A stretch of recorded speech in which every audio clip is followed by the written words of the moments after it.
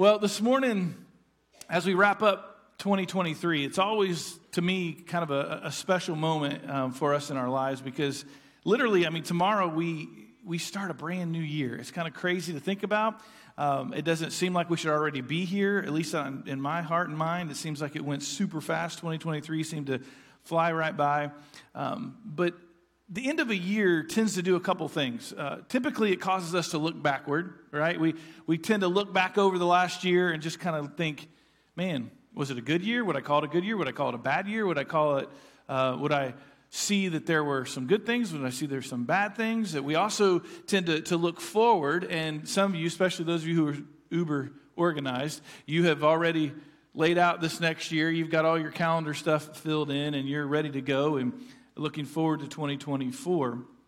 But I would say that more than likely, when we glance back, right, when we glance back to 2023, if we sat down today and we really kind of started writing it out, I think we would probably all have a similar list in that we would have moments that we would write and say, those were some tough times. Those are some trials that we went through in 2023. And I think we would also write down blessings, and we would say, man, there were some really good moments in 2023 as well, and we'd write those out. But what I've noticed is, and maybe this isn't true for you, but I'll tell you, I feel like it's true for me at least, is that the trials tend to be what stand out the most. A lot of times if you were to say, real quick, look at 2023, if you went through some stuff, some difficult things in 2023, it's going to be a lot easier for those things to hit your mind. Our blessings sometimes take us a little bit longer to process, to think about, say, oh, yeah, that did happen and that was great. But the trials tend to be right there at the forefront of our mind. They tend to leave us wondering why, and again, depending on how big of a trial maybe that you went through, a lot of times those things can cause us and our emotions to be all over the place, right? They can cause a ton of anxiety and anger or depression or fear or sadness, and the list of emotions can go on and on and on. Yet, as we're going to read in the text this morning, this is what always makes me just fall in love with the word and be like, how is that even true? When the text we're going to read this morning tells us that trials, those difficult times, right, for the believer, are meant to actually help us. Now, if you're in the midst of one, sometimes that doesn't always feel like that's true. And so I wanted to spend some time in God's word this morning together looking at how he works. And hopefully, it's going to give us some encouragement as well as challenge us a little bit this morning as we wrap up this year. And we are about to head into a brand new one. And I think it's going to be some things that we need to know and think about. Before we look at our text, which, by the way, for those of you who like to follow along, we're going to be in James chapter 1. So you can grab your Bibles. You can turn to James chapter 1. We'll get there in just a few minutes, I promise. But before we start reading the text, there is some personal things I need to share with you. Okay, and when I say that, I mean I'm referring to you guys as my family, my church family, but my family. I don't say that flippantly. If you've gone here for a really long time, you know that I consider you my family. Jen and I moved here 23 years ago, and there was no family here, right? And you all took us in, and you've loved us unconditionally for 23 years, and other than my mom, who came here today, which I'm so thankful that she's back, and lives here for a few months out of the year, we don't have, like, blood family. So this is our family. You're our family. And so, in my opinion, there's just moments like this that we need to, or I need to share things with you, because I want you to know that as I preach this sermon today, I'm not preaching this from some distant, unrelatable viewpoint, okay? 2023, and those of you who have been around a lot or talked to me a lot, you know some of these things, but 2023 has not been the greatest year for me health-wise. And in April, if you didn't know this, I was diagnosed with type 2 diabetes. In August, I was diagnosed with ulcerative colitis. And so I've been spending this whole year, really, or a lot of the year, trying to work with my doctors, get all those things under control, and I've done that. Those things are doing great. All right, we're doing great in that area, and kind of my heart and mind was, all right, here we go. This is good. We dealt with those things. We're healthier than we've ever been, and now here we go. We know these things. We're going forward into 2024. But in late November, I had a PSA test come back that was not good. For those of you who don't know what a PSA test is, it deals with your prostate. And so in early December, the doctor said, you need to have what's called a 4K test done. And so I went and I had that done, which is basically a glorified PSA test. It just basically is a lot better test to try to find other things and see if what they think is possible is really there. And so the 4K test actually came back not good as well. And so a few weeks ago, they had me go and do an MRI. And those results came back that there is a spot on my prostate, and the doctors are almost positive that it is cancer. Now, I know those of you who are medically, no, you can't, and they've said this a million times. You can't say that. You can't say that it's cancer until you have a biopsy. They know that. We know that. They've done this for a really long time. 3 different testings now have all said that and now confirmed that they see this. They're pretty sure that's what it is. I'm like you. I believe and I know that God can do anything, and they could go in there to do this biopsy and it be completely gone. I believe that, and I know that can happen. I also know that it could come back that it's not cancer. All those things are possibles, right? Those are things God could do. And if that were to happen, we would give God all the glory and praise 100% for sure. But if God doesn't choose to work a miracle that way, I want you to know the good news, okay? I don't mean to scare you. Part of the reason that we've not even talked about this yet is, one, I didn't realize if I was ready to. Number 2, I didn't want to ruin anybody's Christmas. I didn't want this to be something that y'all had to think about during your Christmas time. But the good news is that from what they saw in the MRI, it's one spot and it's contained, which means that they can go in, they can take it out, and I should be fine. So our next step is to have a biopsy done. Okay, they're going to identify exactly what it is, which should happen sometime in January. If it is cancer, then they're going to know what type it is, and then, of course, that will determine the speed at which they move for surgery.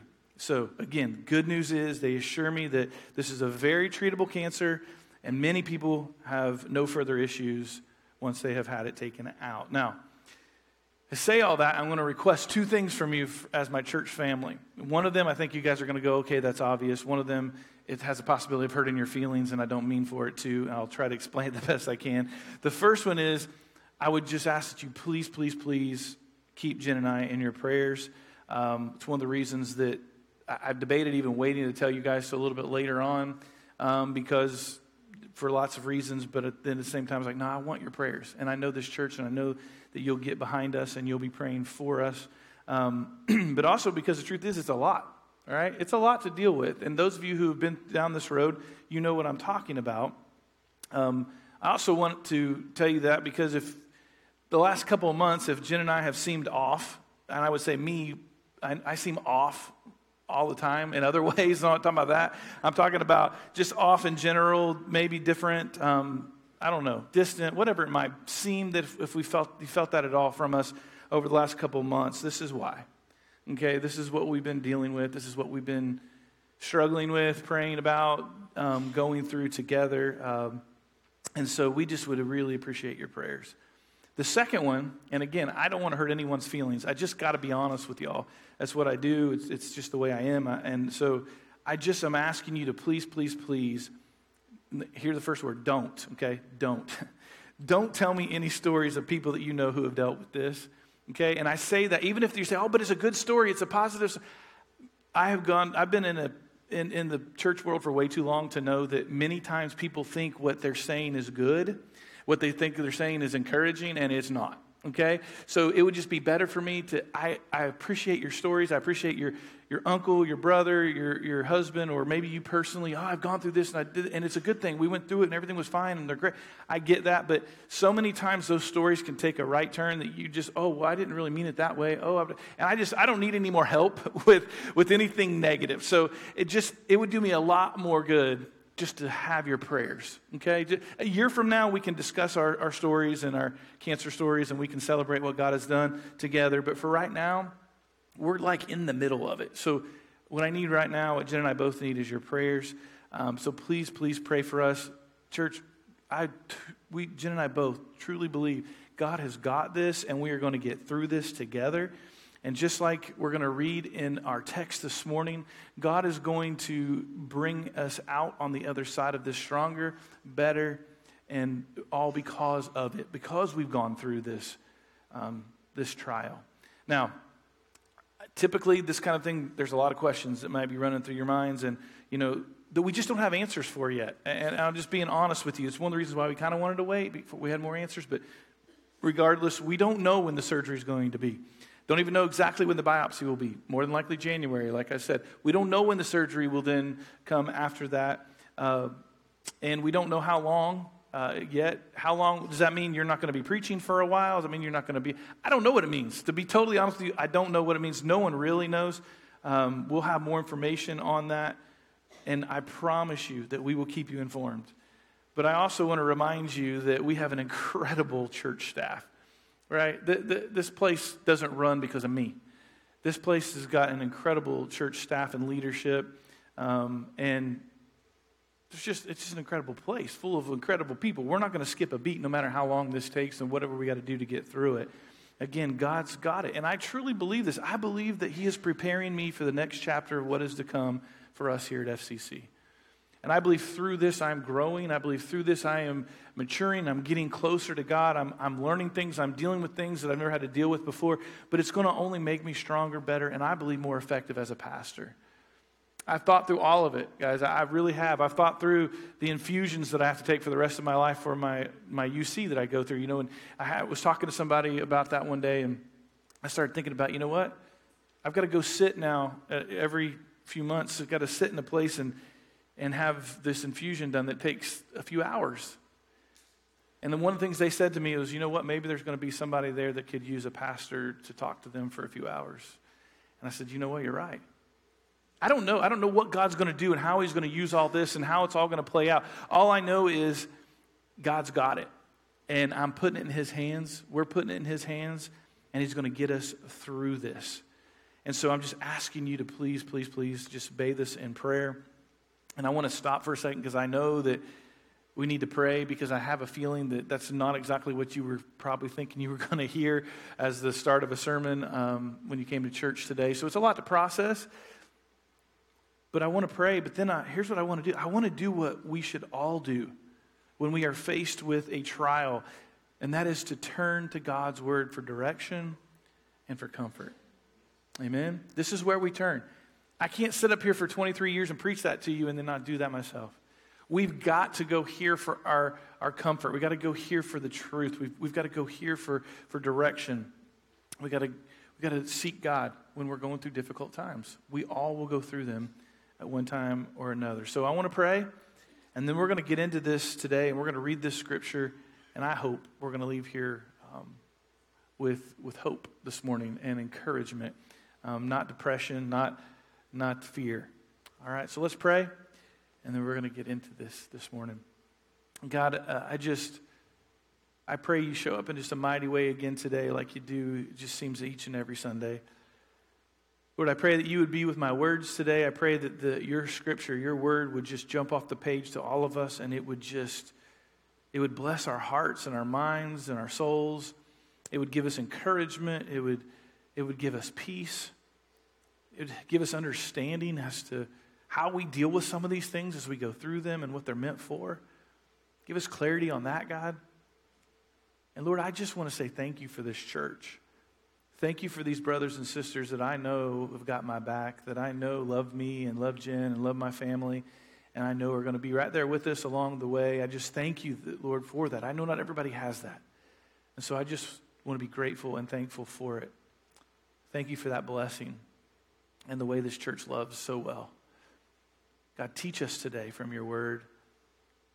Reveal things to us today that maybe we didn't know, or maybe we've forgotten, and let it strengthen us today. It's in Jesus' name that I pray. Amen.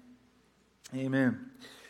As I said earlier, we're going to be in the book of James this morning. So turn there, and please do your best to clear your minds and not let that be like a downer. I'm promising you guys we're going to be all right. So let's turn to the Bible. Let's see what it says. James is one of my favorite books of the Bible. Maybe it is for you as well. One of the reasons is just how practical it is. To me, James is, and maybe you have one of these people in your life, one of those friends that is just kind of a no-nonsense friend. They'll just tell you like it is. They're kind of like, listen, you're probably not going to like to hear this, but here it is. I'm just going to call you out on this. Here you go. And they just lay it out for you. I don't know about you, but I appreciate those people in my life. I'd much rather someone just be honest with me and straightforward with me than to beat around the bush and say things that aren't really true and not tell me the truth. And so James is one of those people. He doesn't beat around the bush. He gets straight to the point, no-nonsense type of communicator. So if you haven't read the book of James, 5 chapters, you should read it. It will bless your life for sure. His whole letter is just like an instruction manual for spiritual maturity. Chapter after chapter of instruction of this is how you grow spiritually. Just lays it out there for us. It's super easy to understand. To me, it's just an incredible resource as Christ followers. Everybody should read it and memorize as much of it as you possibly can. It will do you so much good. So this morning we're going to look at chapter 1, and we're just going to pull out some points. I want to pull out a couple points, go through some things together as we go through this, and I think it's going to just help us as we transition from 2023 to 2024. Because again, more than likely, I'm not the only one sitting up here that's gone through stuff. I know I'm not, because I've prayed with many of you, and I've seen your tears, and I've seen what you've gone through. And so I know that 2023 has been tough, or 2022 was tough, or whatever it is. We've gone through stuff, right, together. And we also have a whole new year ahead of us. More than likely, we're going to go through some stuff in 2024. And so it's important, and I want you to hear this, it's important that we face difficult moments biblically. It's so important that we face difficult moments biblically. Because as you know, there is another at work. There's another at work that tries to discourage and cause fear and anxiety in our lives. And if we aren't intentional about going to God's word, he will use our trials to wreak havoc on our lives. It's the way he works. So it's so important that we go here for the truth and we listen to these promises of God. So we're going to begin, we're going to kind of skip around through chapter 1. We're going to read kind of 3 different parts of chapter 1. The first one we're going to read is James 1. I'm going to read verses 2 through 4. It says this. James says, "Consider it pure joy, my brothers and sisters, whenever you face trials of many kinds, because you know that the testing of your faith produces perseverance. Let perseverance finish its work so that you may be mature and complete, not lacking anything." Then skip down to verse 12. "Blessed is the one who perseveres under trial, because having stood the test, that person will receive the crown of life that the Lord has promised to those who love him." Then skip down to verses 21 through 25. It says, "Therefore get rid of all moral filth and the evil that is so prevalent, and humbly accept the word planted in you, which can save you. Do not merely," and if you haven't gotten this line, if you don't have verse 22 underlined in your Bible, you need to underline it or highlight it, whatever it is you do. "Do not merely listen to the word and so deceive yourselves. Do what it says. Anyone who listens to the word but does not do what it says is like someone who looks at his face in the mirror, and after looking at himself goes away and immediately forgets what he looks like. But whoever looks intently into the perfect law that gives freedom and continues in it, not forgetting what they have heard, but doing it, they will be blessed in what they do." Now, I think it's obvious to most of us that when a person matures physically, we can't see that with our own eyes, or we can see that part with our own eyes, right? Physically is able to be seen. We see it all the time. If you've had kids, you see it. If you come to church and you see the kids here at church, you see it. You're like, wow, I remember I used to have that kid in the nursery, and now, oh my goodness, look at they've grown up. Or we look at pictures and we're like, wow, the difference from here to now. We look at school pictures and we're like, this is crazy, this change as they mature. So the changes are obvious. They're taller, right? They're stronger. They look different. They're not wearing diapers anymore. It's obvious there's been this maturing that has happened. But how can you tell if someone has matured spiritually? Right? That's a lot harder to do because people can fake it, right? And so how do we really know? How do we know if someone has matured spiritually? What are some of the indicators that we've grown spiritually? What do we look for? Well, from the verses that we just read in chapter 1, James gives us a couple of ways. One of them is we persevere under trials. We persevere under trials. One mark of a mature believer is that more and more you are able to persevere when things get difficult. Listen to what he says again in verse 2. "Consider it pure joy, my brothers and sisters, whenever you face trials of many kinds." The word I want you to focus on, first of all, there is that word whenever. Right? Not if. He doesn't say not if you go through trial. When. right? James is telling us you and I are going to go through trials. Everyone is going to face trouble of some kind in life. Pretty sure that most of us in here already have. But it also says, notice, it says many kinds. So trials are going to come, and they're going to come in all different kinds of shapes and sizes. They're going to feel different. Trials are going to come through health. We've already talked about one of those today, right? Sometimes trials are going to come in relationships. Sometimes trials are going to come in finances. Sometimes trials are going to come through spiritual warfare. And they're going to come in so many different ways, and I would even say weight, right? Sometimes those trials come and they're heavier than they are other times. But I want you to notice the first part as well that James says here, consider it pure joy. What does that mean? Does that mean that when we're faced with a trial that we just jump up and down with joy and act like it doesn't happen? Does it mean that we're just to walk around with smiles on our faces? We come to church and someone's like, how are you? And you're like, oh, blessed. I'm so blessed. God is so good. When you're not, it's great. That's true. But when it's not true, is that what we're supposed to do even though we're all broken inside? No, that's called being fake. That's not what James is saying here.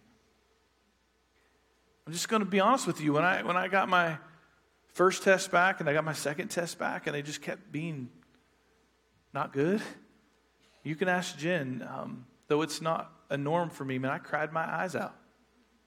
I bawled like a baby thinking that I may lose my life and not be able to see my grandkids one day. I thought about how Jen and I are supposed to celebrate 30 years of marriage in April.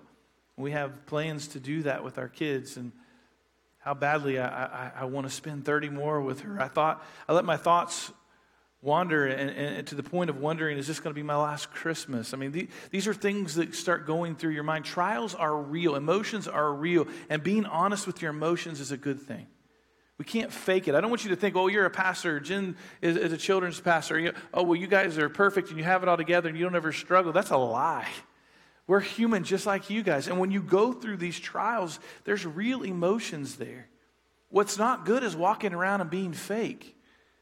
So no, James is not promoting fake it till you make it. That's not what he's saying here at all. James is simply reminding us that we aren't going through whatever it is that we're going through alone and for no reason. He wants us to know that. He wants us to understand that God is at work. Even we sing songs about this, right? Even when we don't see it, even when we don't feel it, He is doing something good in the midst of our difficult trials. I know that we would love to live this life without any trials. That God would just keep all the trials away and we would just be able to coast through life. But He doesn't. That's not this life. There's a life coming that's what's going to happen. There's a day coming that we will live forever in eternity, and there will be no more trials, no more pain, no more heartache, no more cancer, no more dying. All that's going to be gone. But that's not this life. That's the next life. We're not going to be without trials and pain here. I remember Jen asking me one night, as we were struggling and still struggle through this, but especially towards this beginning as we were trying to wrap our minds around what's going on, and she just asked me why. She said, why do we have to go through this? Why do we have to go through this? And I just told her, I said, baby, we live in a broken world. We live in a broken world. Things are not perfect here. They don't last forever, but God has a plan, and we have to trust that plan. Everybody's good with saying that God has a plan. It's a whole lot different to trust the plan. Church, this world comes with trials, but praise God that He walks through them with us, and He uses these trials to grow us in so many ways. Now, Scripture tells us God takes what the enemy means for evil and He turns it to good. That's our God. And so I want us to look at a few things this morning as well here. I want us to look at 3 ways here that God uses trials for our good. I want us to see this, that it's not all bad. The first one is to mature us. I want you to look at verse 3 again. It says, because you know that the testing of your faith produces perseverance. Let perseverance finish its work so that you may be mature and complete, not lacking anything. So James, when he says this, he's speaking in a progressive way to us. That sometimes when trials come, God is going to use them. He's going to use them to grow us spiritually, right? He's going to grow us deeper. Paul says something very similar. If you read a lot of Paul's letters, he says in Romans 5, 3 through 5, he says, not only so, But we also glory in our sufferings because we know that suffering produces perseverance. Perseverance, character, and character, hope. And hope does not put us to shame because God's love has been poured out into our hearts through the Holy Spirit who has been given to us. So Paul and James say very similar things here. James says it's a progressive thing. It builds maturity. It builds character. Paul says suffering produces perseverance. Perseverance, character, character, hope. And hope does not disappoint us because God has poured out his love into our hearts. And I would guess, if you and I were honest, and we're kind of the theme of the sermon today, right? If we were being honest, and we kind of reflected back on our lives, not even just this year, but I would just say our lives in general. If we sat down, thought through it, we thought about the trials that we've gone through, I think probably every one of us could have a testimony that some of the greatest lessons you've learned, some of the most intimate moments you've ever felt with God occurred due to trials and difficulties. It's in those moments that God refines us, that God grows us, that God matures us. It always reminds me of, I don't know why, but it always just takes me, I know why, but it kind of brings me back to this illustration I heard. I don't remember where I heard it, but a long time ago. True story. You maybe have heard about the experiment they did in this, what's called a biodome back in the 80s. The scientists, they built this biodome, and it was supposed to be the perfect conditions to grow everything. I mean, they were doing all these experiments. They were growing trees and fruits and vegetables, everything. It was supposed to be this perfect atmosphere. So they built this place, and hundreds of millions of dollars to do it. And everything seemed to do really, really well, except for one exception. And they noticed that when the trees grew to a certain height, they would just topple over. They couldn't figure it out. What is happening? Why is this happening? And the scientists kept studying it, and then they realized they forgot to include the natural element of wind. Trees need wind to blow against them because when it does that, it causes their root systems to grow deeper, which then supports the tree as it grows taller. It literally needs that friction. It needs that to be able to be a healthy tree, to be able to grow to the next part of its life and withstand the next winds that are going to come. And it's the same thing that James is communicating here. Without trials in our lives, we're not going to grow. We'll never grow. We'll never mature. We would think that we didn't even need God. And we would never mature. Just look at the difference. And I'm pretty sure this is 100% for all of us. Just look at the difference in our prayer lives when things are going great to when things are going terrible. The amount of times we're on our knees, the amount of times that it's 24/7 praying and seeking God tends to be the moments that we're going through trials. Difficult times is when we seek Him the most, when we're going to Him the most, when our relationship with Him is the closest. Trials mature our relationship with the Lord. And when we face trials with God's word on our hearts and minds, we develop deep roots that produce perseverance and character and hope. That's what these men of the word are talking about. It's what God's trying to communicate to us. We mature, and then we are able to handle things that we were previously not able to handle.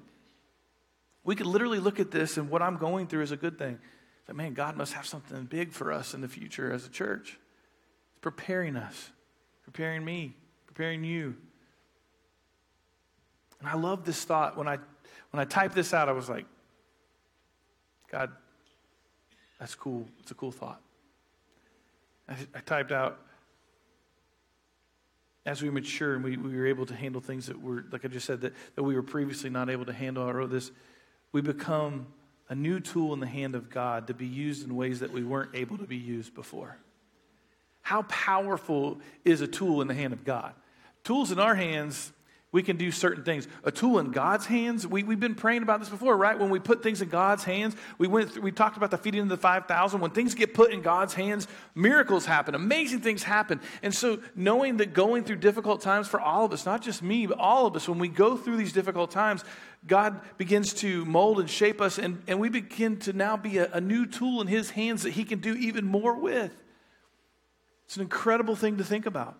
But if we sit and we complain about it, or we turn to things instead of God for strength and peace, we will still go through the trial. It doesn't mean that we don't get to go through the trial. We still go through the trial, but only to learn nothing from it, only to become bitter, for having to go through it. See, trials, depending on who or what we turn to in the midst of them, we're either going to get bitter or better. That's the two choices that we have as we go through difficult times. And God wants to use trials to mature us. It's one of the things he does. The second way that God uses trials for our good is to correct us. It's to correct us. If we're honest, sometimes we bring trials upon ourselves, right? It's our fault because we are disobedient to God. Sometimes we do things that we know are against the word of God. We know there's sin, and yet we just kind of hope that God doesn't see it, or God will just forgive us for it, or God doesn't really care, but that's not the way it works. And I want you to hear this. I want you to get this. When we are disobedient to God's word, we invite trials and difficulties into our lives. We do that. So many people think that God is just some kind of cosmic killjoy who's up there telling us, don't do that, don't do that, don't do that, don't do that, because he doesn't want us to have any fun and do these things that we really want to do. But when you think about that, if you'll just spend any amount of time thinking about that kind of logic, you're going to get real quick to realize it's almost like a 5-year-old's logic. You're right? I mean, it's a 5-year-old gets upset because they pick up a rattlesnake outside to play with, and their mom won't let them. Mom won't let me play with the rattlesnake. And he's like, really? Like, you're upset about that? Dad won't let me have his gun to go outside and play. I don't understand. I don't understand why. They're so mean. Why would they do this to me? That's the kind of logic that a 5-year-old has because they don't understand. See, it's not about being a killjoy. It's called protecting you from yourself. That's what God's doing. That's what his word is doing. It's not about taking joy from you. He's trying to protect you and me. And that's why he tells us, don't do these things. I promise you, they're not what they seem. And he gives us, there's examples all throughout the word of God. If you just, that's why it's so important to read it. Look at the story of the prodigal son, right? He gets all this money. He wants his inheritance. And he goes out and he blows it on all this wild living. Ends up alone all by himself in this feeding trough with these pigs, and he's hungry, he's desiring, he had everything, and he left all that, wasted all that. Now all of his choices put him in this pig pen where he's desiring to eat the food that the pigs are eating. And the reason he's there is because of the choices that he made. That's what led him to the trials that he was then facing. And then think of the story of Jonah. He does the same kind of thing. He doesn't want to follow what God tells him to do, so he does things his way. He winds up almost drowning, then he ends up in the belly of a fish, because of his choices. Church, when we don't do things God's way, we invite the hardships, we invite the trials into our lives. And many times God will use those to correct us. The third way that God uses trials for our good is to direct us. Direct us. Some trials come not because we've sinned or been disobedient to God. It's just God's way of redirecting our lives. When you read Acts 27 and 28, you're going to read about Paul he gets on this ship, he's headed to Rome. They end up in this massive storm at sea, and it's literally a 14-day storm, and this storm just beats the heck out of the ship to the point that it destroys it, and they find themselves literally having to grasp for planks of wood from the ship just to hold on to try to float to shore to get to what ends up being this island called Malta. Now that storm, that shipwreck, this island, it's not on Paul's schedule. This is not where Paul planned to be. He's on his way to Rome, but it was part of God's plan. In Acts 28, we read that there were many sick people on that island, and people that didn't know the Lord on the island of Malta. And God uses Paul to heal the sick that were on that land, as well as you read Paul, you know that he also spread the gospel there as well. So here's what happened. God sees this island of people who are in great need of help. He sees his servant, Paul, here in the Mediterranean. And he allows a storm to bring these two things together. Paul had not sinned. He wasn't running from God. He wasn't disobedient. And that's what happens with us as well. Sometimes people, they lose their jobs. They'll lose all their money. Their lives seem to be falling apart. But we don't know the big picture of what God is doing. The final chapter of our lives have not been written yet. And God might be stripping them of that job, as painful as it may be, because he's redirecting their life. Because he has a much better viewpoint of our lives. And he sees what is coming. And many times God has a different plan for our lives than we do. And so he redirects us. We need to understand that every storm in our life isn't always to mature us, And it isn't always to correct us. Sometimes it's simply to redirect us toward his perfect plan for our lives. And the good news is there's still a great promise here in James. Verse 12 says, "Blessed is the one who perseveres under trial, because having stood the test, that person will receive the crown of life that the Lord has promised to those who love him." There's a reward in store for those who endure trials. There's nothing that we go through that is unnoticed by God. God promises us that we will be blessed when we remain faithful, when we trust him, when we persevere through trials. There is blessing that comes. So one way that we can tell if we're growing spiritually is when we persevere under trials. The second way we find here in chapter 1 of James is we put God's word into practice. We put God's word into practice. Read verse 22 again. "Do not merely listen to the word and so deceive yourselves. Do what it says." You know what's worse than not hearing the word of God? It's hearing it and not putting it into practice. Because if we hear the word of God and don't put it into practice, James says it's just self-deception. Because we have heard the truth, we know what is right, but if we choose to not put it into practice, we are deceiving ourselves and we have no one else to blame but us. We know better. We know what the word says, and we're just choosing to not do it. See, a mark of spiritual maturity is realizing that we don't get to be selective in what we choose to follow and obey from God's word. This is why so many times people think they're such a mature Christian and they want to be in leadership within the church or whatever it may be, or they just feel like they've got it together and they're the strong Christian person, all while they're living in sin and they know it, but they just don't care. They're not going to change their ways. They're being selective of what they want to follow in God's word and what they don't. That's not a mature Christian. That's an immature Christian. That's someone who doesn't understand God's word. That's someone that doesn't love God enough and his word enough to obey it. They think they know better, so they make their choices the way they want to make their choices. And it's not good. James is saying that you're deceiving yourself. We don't get to just follow the parts that we like or that come easy for us. We're called to put them all into practice. And James says if we do that, he says, listen, if you'll do that, you'll be blessed. Listen to verse 25 again. But for whoever looks intently into the perfect law that gives freedom and continues in it, not forgetting what they have heard, and here's the key, but doing it, they will be blessed in what they do. So there's the choice. We can hear it and not put it into practice and be deceived, or we can hear it, put it into practice, and be blessed. We get this choice. But this also brings up an issue for so many of us who are lacking spiritual maturity. And this is an important one. You can't put into practice what you don't know. You can't put into practice what you don't know. This is why we teach through literally verse by verse books of the Bible to help us know the Word of God. It's why we have D groups, and it's why we pound this over and over, get in a D group, because we believe it's important for us to be sitting around in living rooms and around tables together as a family of believers and studying the Word of God and saying, how do I apply this to my life? Asking for prayer even from our other brothers and sisters that we're with. I need to go deeper in God's Word. I need to get this. I need to put this into practice. It's so important that we do this, that we know God's Word. It's why next week we're literally going to begin a brand new series going chapter by chapter through the Gospel of John. And it's going to take us several months to go through it. But we need to know the Word of God, because we can't practice what we don't know.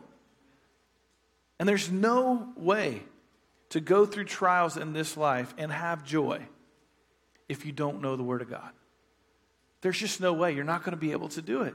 And trust me, in the darkest moments, it is a blessing to be able to recall the promises of God in your mind.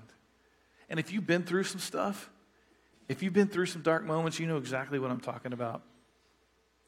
As Jen and I are going through this trial right now, man, there have been many nights where we laid there with tears in our eyes, quoting Scripture to each other to remind ourselves of the faithfulness and goodness of God. But here's the thing, you can't do that if you don't know it.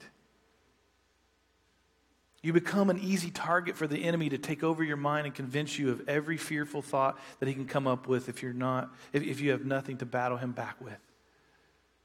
Remember Jesus when he was tempted, what did he do? He uses Scripture to battle against Satan as Satan was tempting him.